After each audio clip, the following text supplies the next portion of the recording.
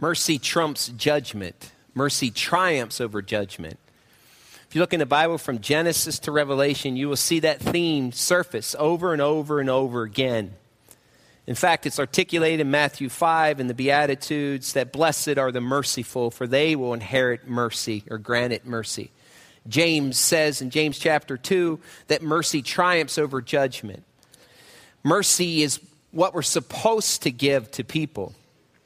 Sometimes it's difficult for us to extend mercy because we're more apt to be critical in a moment regarding someone than we are to extend them mercy. Let me just say it this way. Have you ever changed your mind about someone? Have you ever, after you got a first impression, months, weeks, years later, and thought, you know what? I was off on that person. My first impression wasn't a good one. The little snapshot I got of them wasn't the full picture of them. Have you ever changed your mind? Have you ever come back and even went to someone and said, when I first met you, what I got, I didn't really like, and it's my fault. I didn't know the full story. I didn't know the full scope of your life. I didn't understand you. I just got these snippets, and I collected this picture, this collage, and I fabricated this person that really wasn't the person that I thought you would.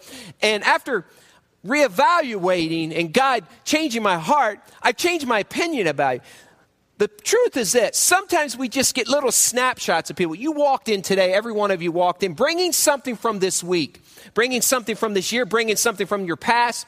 You walked in, and not everyone knows what that is. In fact, we just see a little snapshot of you on Sunday morning, and yet you might have walked in here, and your child might have just run away from the Lord. You might have just been diagnosed, or someone in your family, with stage 4 cancer.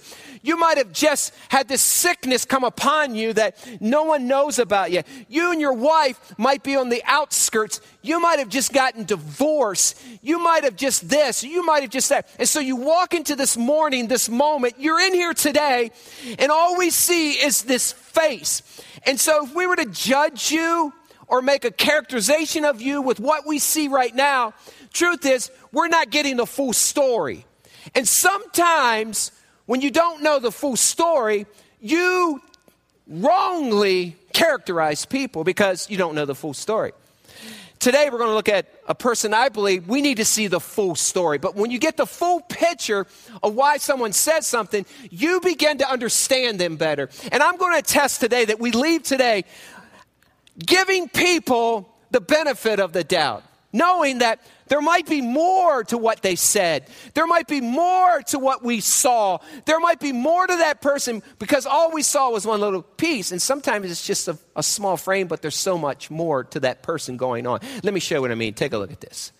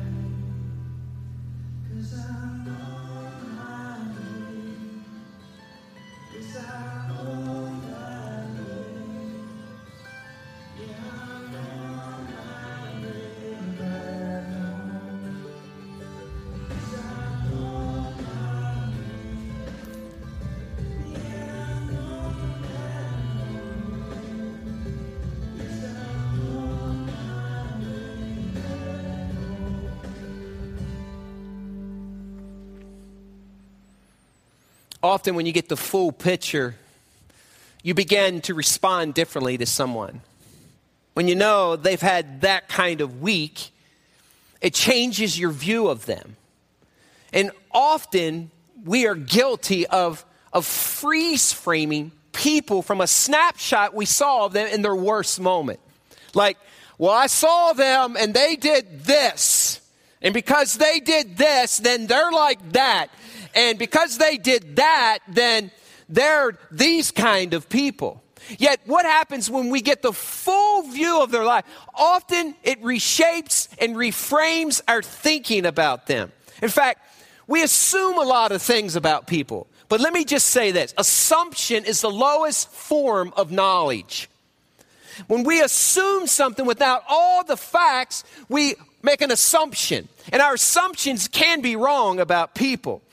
Based on a few conversations, secondhand information, can, for some of us, become creed about a person. We live in a world where individuals will cut and paste conversations about people to build their cause about them. We form opinions about people by the way they dress, whether or not they have tattoos. Looking at their children, we say, oh, you see their children. They must be this kind of parent. We make observations. We freeze frame people based upon Facebook posts. We do it with whether or not they drink coffee, Mountain Dew, Diet Coke, or beer. We do it based upon a decision they made, based upon whether they're gun owners or not gun owners, whether they wear blue or pink or yellow. We make these decisions based upon these snapshots without having the full story. And then if we're not careful, we begin to judge them as a result of it. Well, I know what kind of person that person is. I have watched people write some of the most horrible things about people they've never had one conversation with, never had a face-to-face with them, bordering on gossip and slander, butchering character, trying to justify a righteous act, and painting them in a way that's totally sinful. So what do you do with that? What do you do when you've been falsely characterized? When someone comes into your life and says, hey, let me tell you about this. Well, I'm going to go on this journey today and tell you about a woman that I think has been framed improperly, has been characterized for over 2,000 years unjustly, who said 10 words. 10 words is all she spoke in Scripture. And we have painted this picture based upon a very difficult moment in her life when she had a microphone jammed in her face and she spoke 10 words. And then we say, well, that's the kind of woman this is. In fact, some of you know this woman. She's not even named in Scripture. She wasn't even given a name. She's just the wife of someone. I'll ask you, for those of you who have a church background or know a little about this story, when you think of the name Job, what comes to mind? What are some things, like, I got to go to the book of Job because he lost this, he lost that, he lost them, he lost those, he lost everything, and he faithfully praised God. Job gets elevated, but what about Job's wife? What comes to mind when you think of Job's wife? What picture? What thought to something like this? Well, she's a fair-weathered Christian. She was like, when things got rough and everything was taken away, she didn't really love God. She kind of ran from God. The only time she loved God was when things were good, when there was meat on the table, money in the bank, and the kids were alive, and she had a house. That's how we characterize Job's wife. I'm going to make a strong suggestion today. And I'm going to try to build a case that we're wrong about her. I'm going to build a case that say we're probably wrong about a lot of other people too. Grab your Bibles and turn to the book of Job, and I'm going to show you why I believe that's true. If you need a Bible and you came to worship with us today, hold your hand up. Our ushers will be glad to put one in your hand. If you don't have a Bible, we use them today. If you need a Bible, take this Bible home with you. It's a gift from Grace Community Church. But turn to Job. If you don't know where Job is at, go to Psalms and turn left. You'll be right there. It's the next book.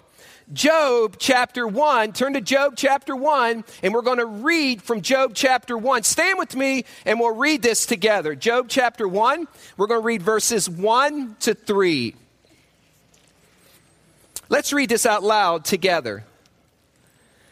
In the land of Uz, there lived a man whose name was Job. This man was blameless and upright. He feared God and shunned evil. He had 7 sons and 3 daughters, and he owned 7,000 sheep, 3,000 camels, 500 yoke of oxen, and 500 donkeys, and had a large number of servants. He was the greatest man of all the people of the East. You may have a seat. This guy's got everything. He gets written as the greatest man of the East. He's got food. He has plenty of it. He's wealthy. He's got a big home. He's got 10 kids. He's a man of integrity. He's blameless and upright. So when we read this, we realize that this man was a faithful man of God. Yet his wife is never mentioned. But let me say this. Behind every faithful, godly, blameless, upright man is a woman who's godly and faithful behind him. There's no way that he could be blameless. There's no way he would be the greatest man of the East if a godly woman wasn't by his side. So what's not said about Job's wife is just as important as what is said about Job. Also, when you look at this first book, the first 3 verses, is Job's wife even mentioned there? Is she? She's not mentioned. They talk about the kids, talk about the house, talk about the camels. Why not Job's wife? I want you to hold on to that thought because I think it's critical in building this case that this woman has been falsely judged, characterized for a couple thousand plus years. And I am going to attest today that I think that we need to revisit who Job's wife is. Start there for a moment. Behind every great man is normally a great godly woman. So if we do what most have done with Job's wife, we could look at the text and say there's nothing that incriminates her from chapter 1, verses 1 to 3. That there was, as best as we know, she's a faithful woman, and if she wasn't, it would have been mentioned. But keep in mind, now hold on to this, that she's never mentioned. Same author wrote this same book. She's never mentioned by name in the first 3 verses of the introduction. Her kids are, Job is, a camel is, a donkey is, but Job's wife isn't. And it appeared that everything was going well for her and for Job. He was wealthy, he was respected, he had tons of servants, he was the greatest man in the East. They had a nice place to call home. Job's wife had all the amenities that a wealthy person would have. Can we at least stop and say this? Can we agree? Boy, we ought to cheer this family on. Faithful wife, faithful husband. Many people spend their entire lives living faithful lives, yet receive little fanfare. Let me just pause away and say this. What would happen if we began to encourage Christ followers who were faithful for 3 weeks, for 6 weeks, for 10 weeks, for 10 years, for 20 years, for 30 years, and 40 years, and 50 years? And along the way, just cheer them on. Say, man, I am encouraged that you're following hard after Jesus. What would happen if that became the fabric of our DNA, where we were more cheerleaders than we were judgers of people? What would happen if that came out of us as the natural, as we walk, that regularly we would just cheer people on instead of waiting until they do something that's out of character, that's done in a moment of pain or grief, that is far away from God, and then come right in and judge them? What would happen if we were more apt to encourage and cheer than to judge? Well, I think here's a classic example.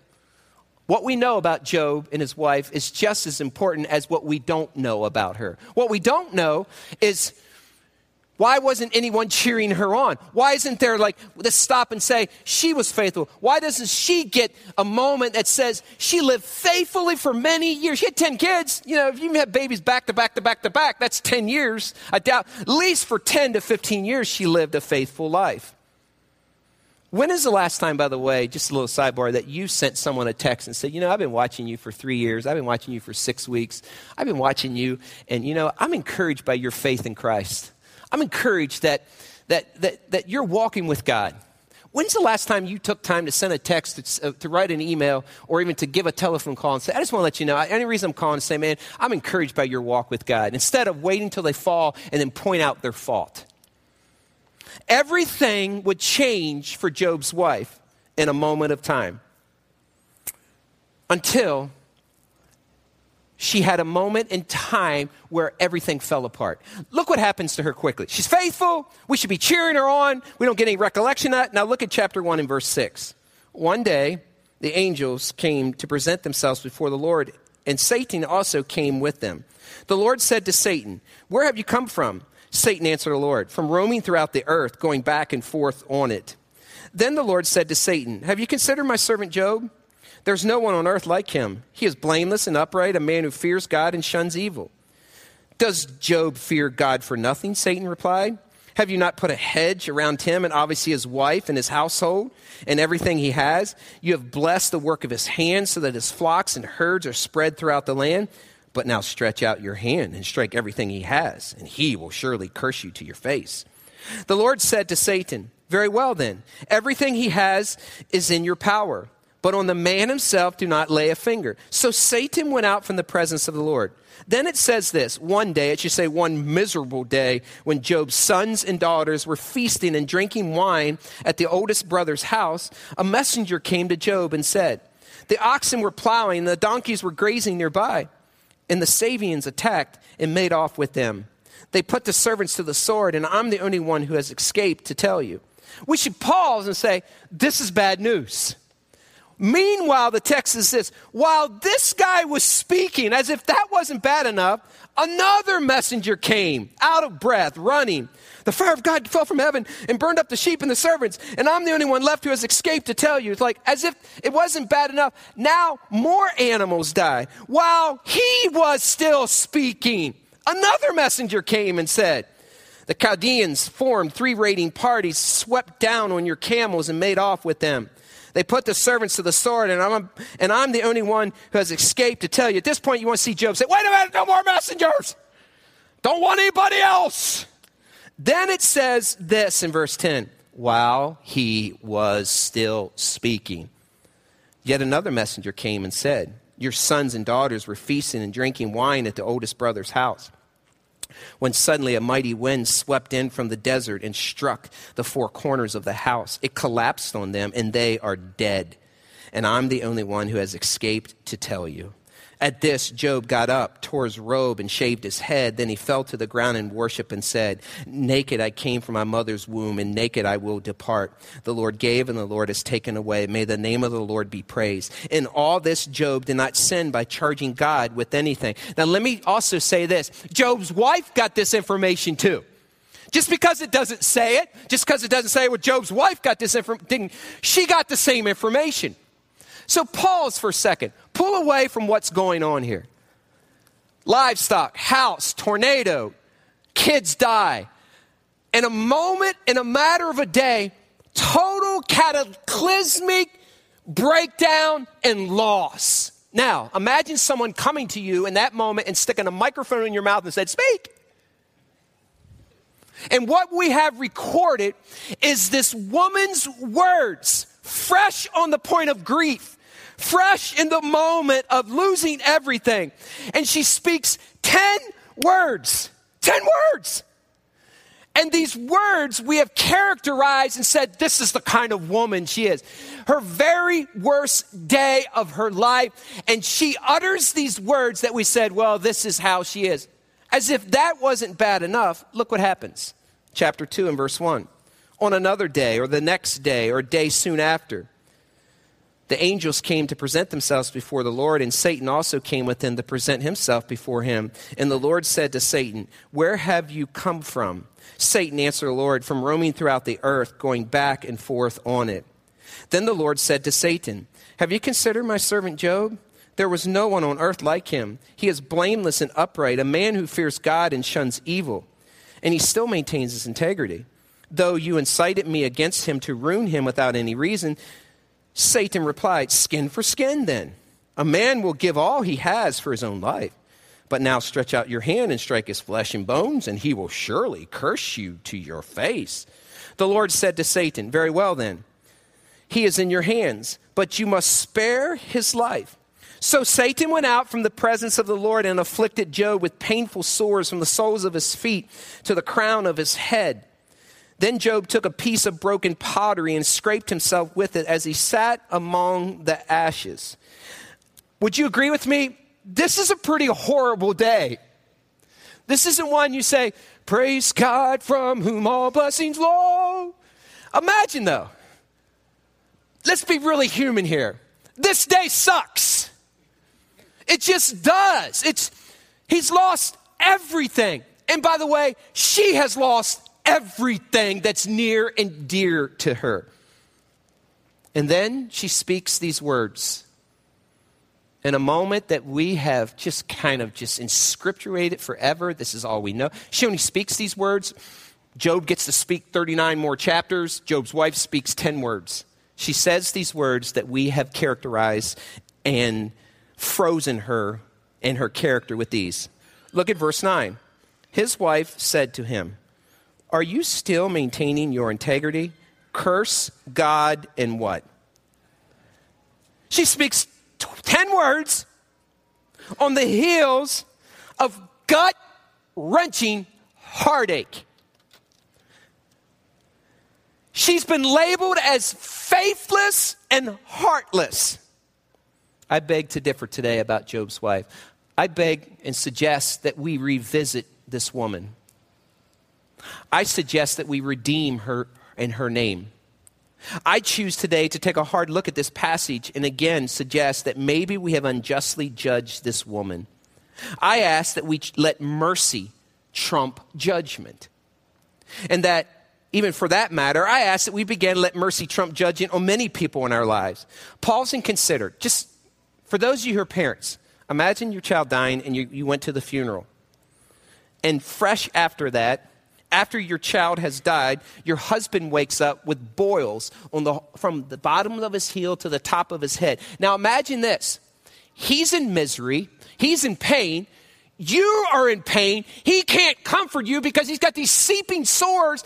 He needs someone else besides the pottery in the ground to comfort him. Now picture 10 holes in the ground. Every single one of the kids that you've dreamt over, that you've prayed over, that you've blessed them before God, that you've given over, that you've had visions of them changing the world, that you've coddled them and then changed their diapers and loved them unconditionally. Picture, after coming out of the funeral of 10 services of 10 of your kids and someone asking you, "Hey, Job's wife, what you been thinking lately?" And out of her mouth came these words that we have characterized her with. Now add to that, if you can. Add to that, she's homeless after having had the best of the best. All the livestock is dead, no income. Her house is collapsed because of a tornado. The pride and joy of a wife, and they had no homeowner's insurance. And someone says, "Hey, how's your day going?" Now, let me ask you, how would you like a microphone to be stuck in your mouth with the conversation that you had with your husband and your wife last night after you had a tiff between each other? And that's all that we ever heard. This is this person. How would you like to have a Facebook, YouTube video posted of you that you didn't even know you were at your son or daughter's baseball or basketball or football game and the ref or the umpire made a bad call against your son and someone was videotaping your expression? Imagine that being plastered across the airways, and that's all we had about you in one of your finer moments. You see, what we have here, I believe, is a woman that was deeply, deeply in grief, carrying loads and loads and loads of pain, physical exhaustion, loneliness. And the text says there was no one there that came to her. Now imagine someone sticking a microphone in her face when your husband wakes up with sores all over his body and asks you to speak. And then says, "By the way, when you're done, I'm going to put this in the Bible for the next 3,000 years. So she says, "Are you maintaining your integrity? Curse God and die." So that's all we have. And so it wasn't her finest moment. I'll agree with that. It wasn't like you would want to quote her and say, hey, this is how you walk with Jesus. Curse God and die. But I would pull away and say this. That's only one snapshot. That's not the full story. And I would go so far as to say this. When you make characterizations of people, your friends, your workers, your boss, your employees, your pastors, your neighbors, your cousins, when you make characterizations about them with not having walked in their shoes, are you truly, truly giving them the benefit of the doubt? I often say it this way. How often have you truly walked in the other person's shoes? You know, I see you on Sunday mornings, and I see you on Wednesdays, and I see you throughout the year in different venues. And so it'd be real easy for me and real easy for you to say, this is Jim Brown. This is who I know. And it'd be easy for me to say, this is the person you are. But listen, until you've walked in my shoes, until you've experienced what goes across my desk, what I deal with at home, the decisions that I have to make, until you walk a mile in my shoes, you aren't capable, nor am I capable of fully developing a picture of who that person is. Now, if you just took one snapshot of a person in their very worst moment after they lost 10 kids, lost their house, lost their home, and lost all their money, and you made an evaluation about that person or judged them, I would go so far as to say that you probably missed the mark about that person. Before you're quick to judge this woman without a name, walk a mile in her shoes. Experience the depth of her grief and her broken heart. Yet, are we really any better than this? Ask yourself if you would like your response in the bedroom to be aired from this morning or last night. Or the word you spoke one morning after being up all night with the crying baby, and it was your turn, and the baby wouldn't sleep, and you had to get up in the morning and go to work the next day, and it was a Monday morning, and your boss came after you that he was already under your skin. He says, hey, how was your night? Get after it. Just have that first phrase of 10 words and say, there he is, there's Jimmy Brown. Can we give some benefit of the doubt and say, she had a really bad day? I'm not excusing what she said, but what I'm saying is she was human.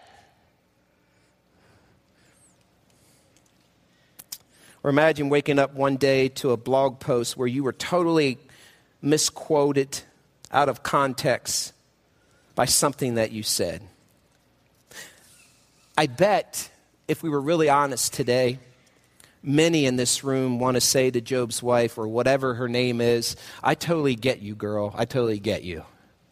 There's moments where I'm very human like that too, and it's not the best version of me, and I'm not making an excuse for it, but if that's all you see about me, if that's the only moment you see about me, then I'm a lot more like you than most would want to agree with. But somehow we have grown to not give mercy to people who respond in a real human way. And the best version of us is nowhere to be found.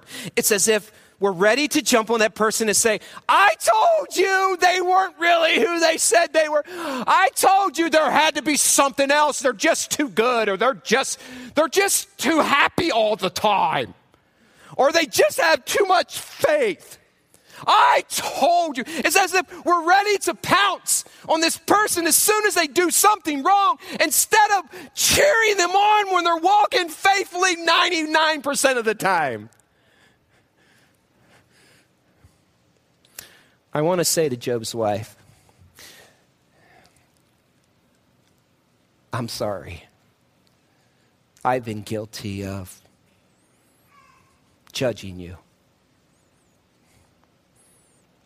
You see, if we spend as much time checking in and talking about Jesus as we spend time finding faults in other people, we would soon be the followers Jesus intended us to be.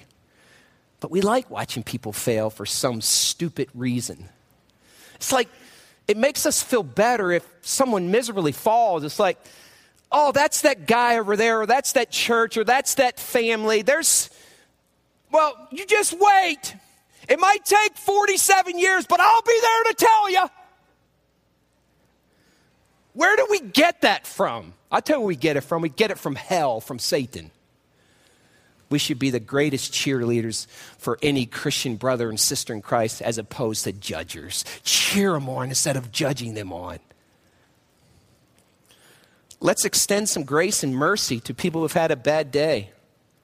This was not Job's wife's finest moment. And I suspect if she had to do it all over again, she would have responded differently if she knew that these 10 words would be inscripturated forever. At least they could have said, well, I just want to let you know before you say anything, Amanuensis, the secretary, is going to write this down. Thus saith the Lord. Have we moved so low that we're no more for what we are against than what we stand for? I know there are many things to stand against. Yet, what do we really stand for as Christians? Are we no more for what we hate and who we hate? I'm grieved by the hate levels I see in Christianity today. And I wonder what might happen if we bottled up that level of angst and use it against the real enemy, Satan himself, instead of each other. I'm reminded when I read in 2 Corinthians 1, and I want you to turn there, keep your finger in Job. I'm reminded that there are times that we're overwhelmed. I'm reminded that there's times when we think we can't go on, when there are 10 freshly dug graves, when we feel like we have a death sentence on us. I'm reminded when Paul said this in 2 Corinthians 1, verse 8 and 9. Look at 2 Corinthians 1, verses 8 and 9. Paul says this in 2 Corinthians 1, verses 8 and 9. We do not want you to be uninformed, brothers and sisters, Grace Community Church, about the troubles we experience in the province of Asia or Elkhart County or Maryland or California or wherever you live. We were under great pressure, far beyond our ability to what? So that we despaired of what itself? Indeed, we felt we had received the sentence of what?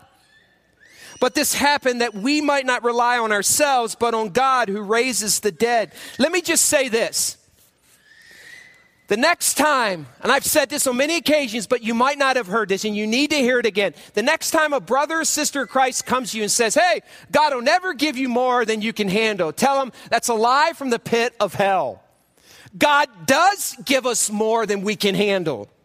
Even to the point where we feel like the sentence of death is on our backs, where we are totally overwhelmed. And the reason is so that we turn to him and we need him. If we're never at a point of need, then who needs God?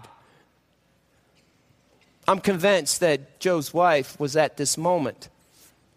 Besides, nothing more is said of her other than her curse God and die moment. How come Job got 39 chapters to talk?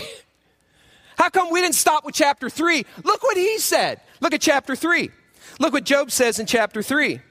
After this, Job opened his mouth, insert microphone, and cursed the day of his birth. How come we don't stop there? Look what else he says. May the day of my birth perish, and the night that said, oh, boy is conceived. That day may it turn to darkness. May God above not care about it. May no light shine on it. May gloom and utter darkness claim it once more. May a cloud settle over it. May blackness overwhelm it. That night may thick darkness seize it. May it not be included among the days of the year, nor be entered in any of the months. May that night be barren. May no shout of joy be heard in it. May those who curse days curse that day. And you want to stand up and say, anyone else got a good testimony? How come it doesn't stop there? How come whoa, if that's all we had of Job, what would we say? Well, that man's faithless. That man's heartless. How come he gets 39 chapters to talk and Job's wife gets 10 words and never hear another word about her? I believe it's so that we can look at the text and say, there must have been more. Maybe, just maybe, I understand this woman now better because for most of our lives, my family and I have lived in a glass house. And every decision that I make is scrutinized and judged and quickly evaluated. Maybe I feel compassion for Job's wife because I am humbled by the way Jesus showed compassion when others were quick to judge. Even on the cross, Jesus looked down and says, Father, forgive them, for they do not know what they are doing. What? Yes, they do. They hung you on the cross.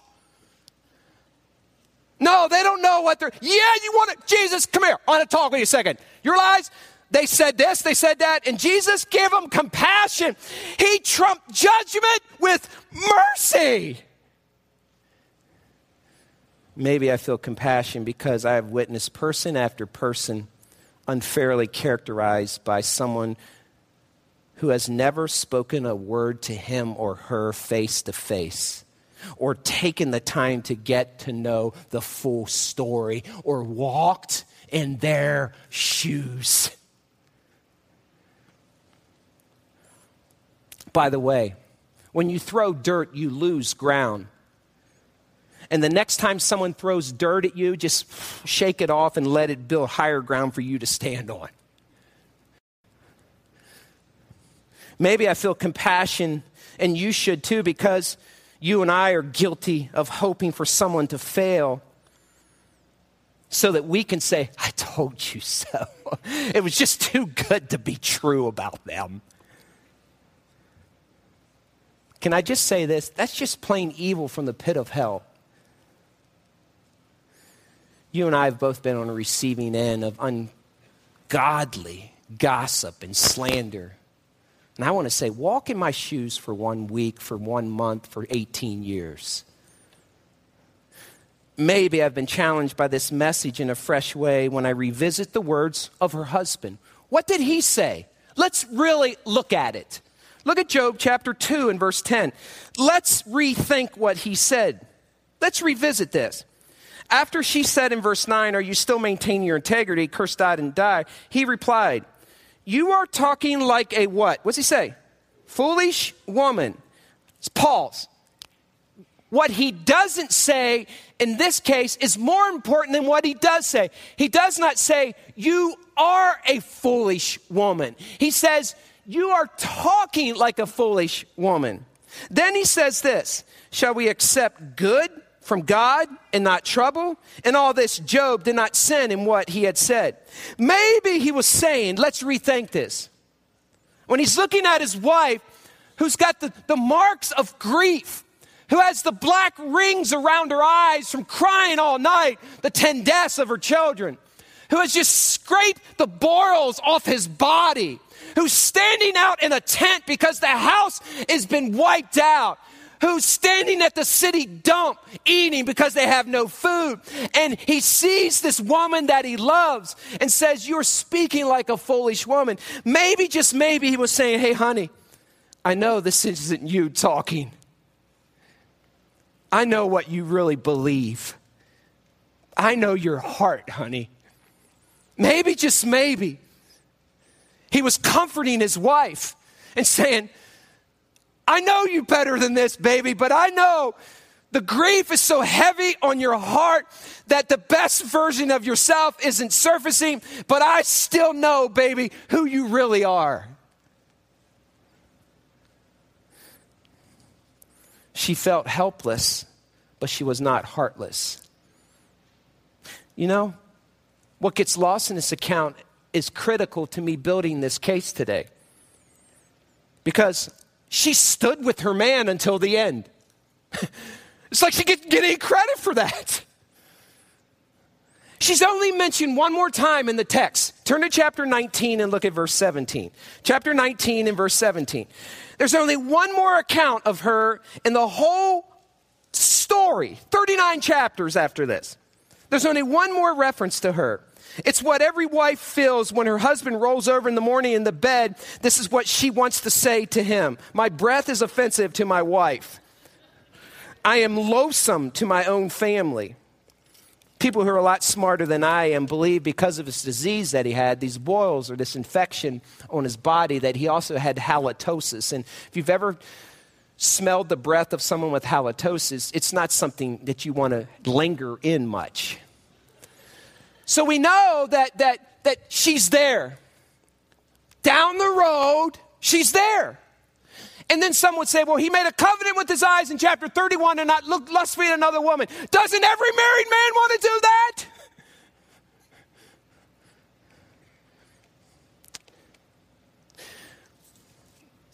Then at the end of the book, let's go to chapter 42, okay? Some like to say, well, she wasn't there at the end. I'll prove it.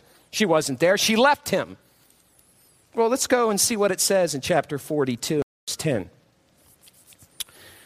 After Job had prayed for his friends, the Lord restored his fortunes and gave him twice as much as he had before. All his brothers and sisters and everyone who had known him before came and ate with him in the house. They comforted and consoled him over all the trouble the Lord had brought on him. And by the way, it doesn't say all the trouble they brought on his wife. And each one gave him a piece of silver and a gold ring. Like, finally, his friends come back to him. Talk about fair weather. Verse 12. The Lord blessed the latter part of Job's life more than the former part. He had 14,000 sheep, 6,000 camels, and 1,000 yoke of oxen, and 1,000 donkeys. And he also had 7 sons and 3 daughters. The first daughter he named Jemima, the second Keziah, and the third Karen Hapuk. Nowhere in all the land were there found women as beautiful as Job's daughters, and their father granted them inheritance along with their brothers. After this, Job lived 140 years. He saw his children and their children to the 4th generation. And so Job died, an old man full of years. And many people want to say, well, see, she wasn't there. She wasn't there at the end because she's never mentioned. I want to say, did we mention her in Job chapter 1, verses 1 to 3? Same author, same style of writing, gets to the end, goes through the same list of children, goes through the same list of livestock, and nowhere is his wife's name mentioned. Let me throw this into the mix. God judges Job's 3 friends, but he never judges Job's wife. And why do you think that is? I believe because he saw her get back on her feet. And guess what? I believe she stood with her man to the end when everyone else ran away. Maybe she had one bad day like you and I do, and we've misunderstood and unjustly characterized her. Come on, church. 10 kids? Job's wife didn't always have the right words. In fact, she only had 10 words. And sometimes the circumstances overwhelmed her. But doggone it, she was there with her man in the end, and that should mean something, shouldn't it? Somehow, some way, she recovered from this gut-wrenching ordeal to give birth to 10 children and stand by her man. I feel like God wants this message to be spoken today, that we are too quick to judge people. We're too quick to give advice about how we would do it when we don't have the full picture, when we haven't walked in another person's shoes. And in doing so, we have slandered, gossiped, and butchered the character of a brother or sister in Christ. It's just sinful, church. What might happen if we chose to give people the benefit of the doubt instead of believing the worst about them? Before you're quick to judge or nail a person to the wall, walk in their shoes for 1 week, for 2 years, for 30 years. It's time to drop the rocks, Grace Community Church. As a result of this study, I believe God gave me these words, and I want to read them to you. They were out of the context of this study, and I posted them on social media. And this is what God gave me. What if our words about others were laced with compassion and grace? What if the need to prove someone else wrong was overridden with love and understanding? What if gossip and the need to talk about someone was replaced with a word of encouragement and prayer for success for that individual? What if the time spent evaluating the weakness and failures of someone else was spent on our knees asking God to evaluate our own shortfalls? What if we truly loved one another enough to become their greatest cheerleader and support her until they breathe their last breath. Well, the world would run to Jesus in droves, and Christians would truly begin to love one another more than they love themselves. In this case, 10 freshly dug graves, a house wiped off its foundation, a husband stricken with disease from the bottoms of his feet to the top of his head. So horribly so that friends stood beside him for 7 days, bowing down because they were in pity for him. Shouldn't mercy trump judgment? My Bible tells me this, that there's also another side to our God that says this. It's because of his kindness that people are led to repentance. Can we all say that we're human and some days we're not the very best version of ourselves? Can we give Job's wife a hall pass of compassion and mercy? This is one bad snapshot of a faithful woman who was standing by her man and loving her God at the end. Job was faithful and gets plenty of accolades. I'm suggesting that Job's wife needs some too. What if this would happen in the Church of America? What if we began to cheer each other on and wish the best for them instead of waiting for, I told you so? Yesterday, I listened to an interview of 2 Fight Club men. Deeply encouraged my heart. God knew I needed that. It was an interview that was broadcast on Calvary Radio Network. 12 men, our last chapter, drove from Valparaiso, Indiana to join our fight club with hopes of that they would become the next squadron leaders of a chapter that starts in Valparaiso. And by the way, they're starting one, and they hope to get 150 to 200 men there. But they interviewed these 2 men on the radio, and I sat in tears as I listened to this interview. They asked them how Fight Club had changed their lives and how it impacted them. So it was just affirming to hear that. Sometimes you just need to hear it. And as I listened to this story, one of the guys, Eric Matheson and Vinny, were talking about driving from Valparaiso, Indiana, coming to Goshen at midnight. And they said, what was that like to drive into a parking lot of hundreds of cars, 300 cars on a midnight, coming at midnight? And they said, number one, we were blown away that this many men wanted to come out at midnight. But then he said this. There was one of our guys that was part of our group that shared this with us after we left. That evening, as men entered the building, we had men on both sides. We created this chute, this path for men to walk through. We had all the original Fight Club grads, men who had graduated 3 chapters, standing face to face to each other, making a pathway for men. As soon as they came in the door, we cheered them on. We whistled, we gave them high fives, we slapped them on the butt. It was like, welcome to Fight Club. It was awesome. These guys were walking in, and they didn't know what to do. Some had never experienced anyone doing something like that. And then Vinny and Eric shared this story. He said, we were driving home, and one of the guys piped up that was with us, and he said, I'm an adult grown man, and I've lived all of my life and never been cheered by anybody. He said, that was the first time in my life that anyone ever cheered for me. Listen, if that's his story, how many more Christ followers need to be cheered instead of judged? God, I believe this is the message that you wanted me to speak today. I don't pretend that it's an easy one, but Jesus, all of us have either been on the receiving end or the giving end. I pray, God, that we stop characterizing people and judging them until we know the full story.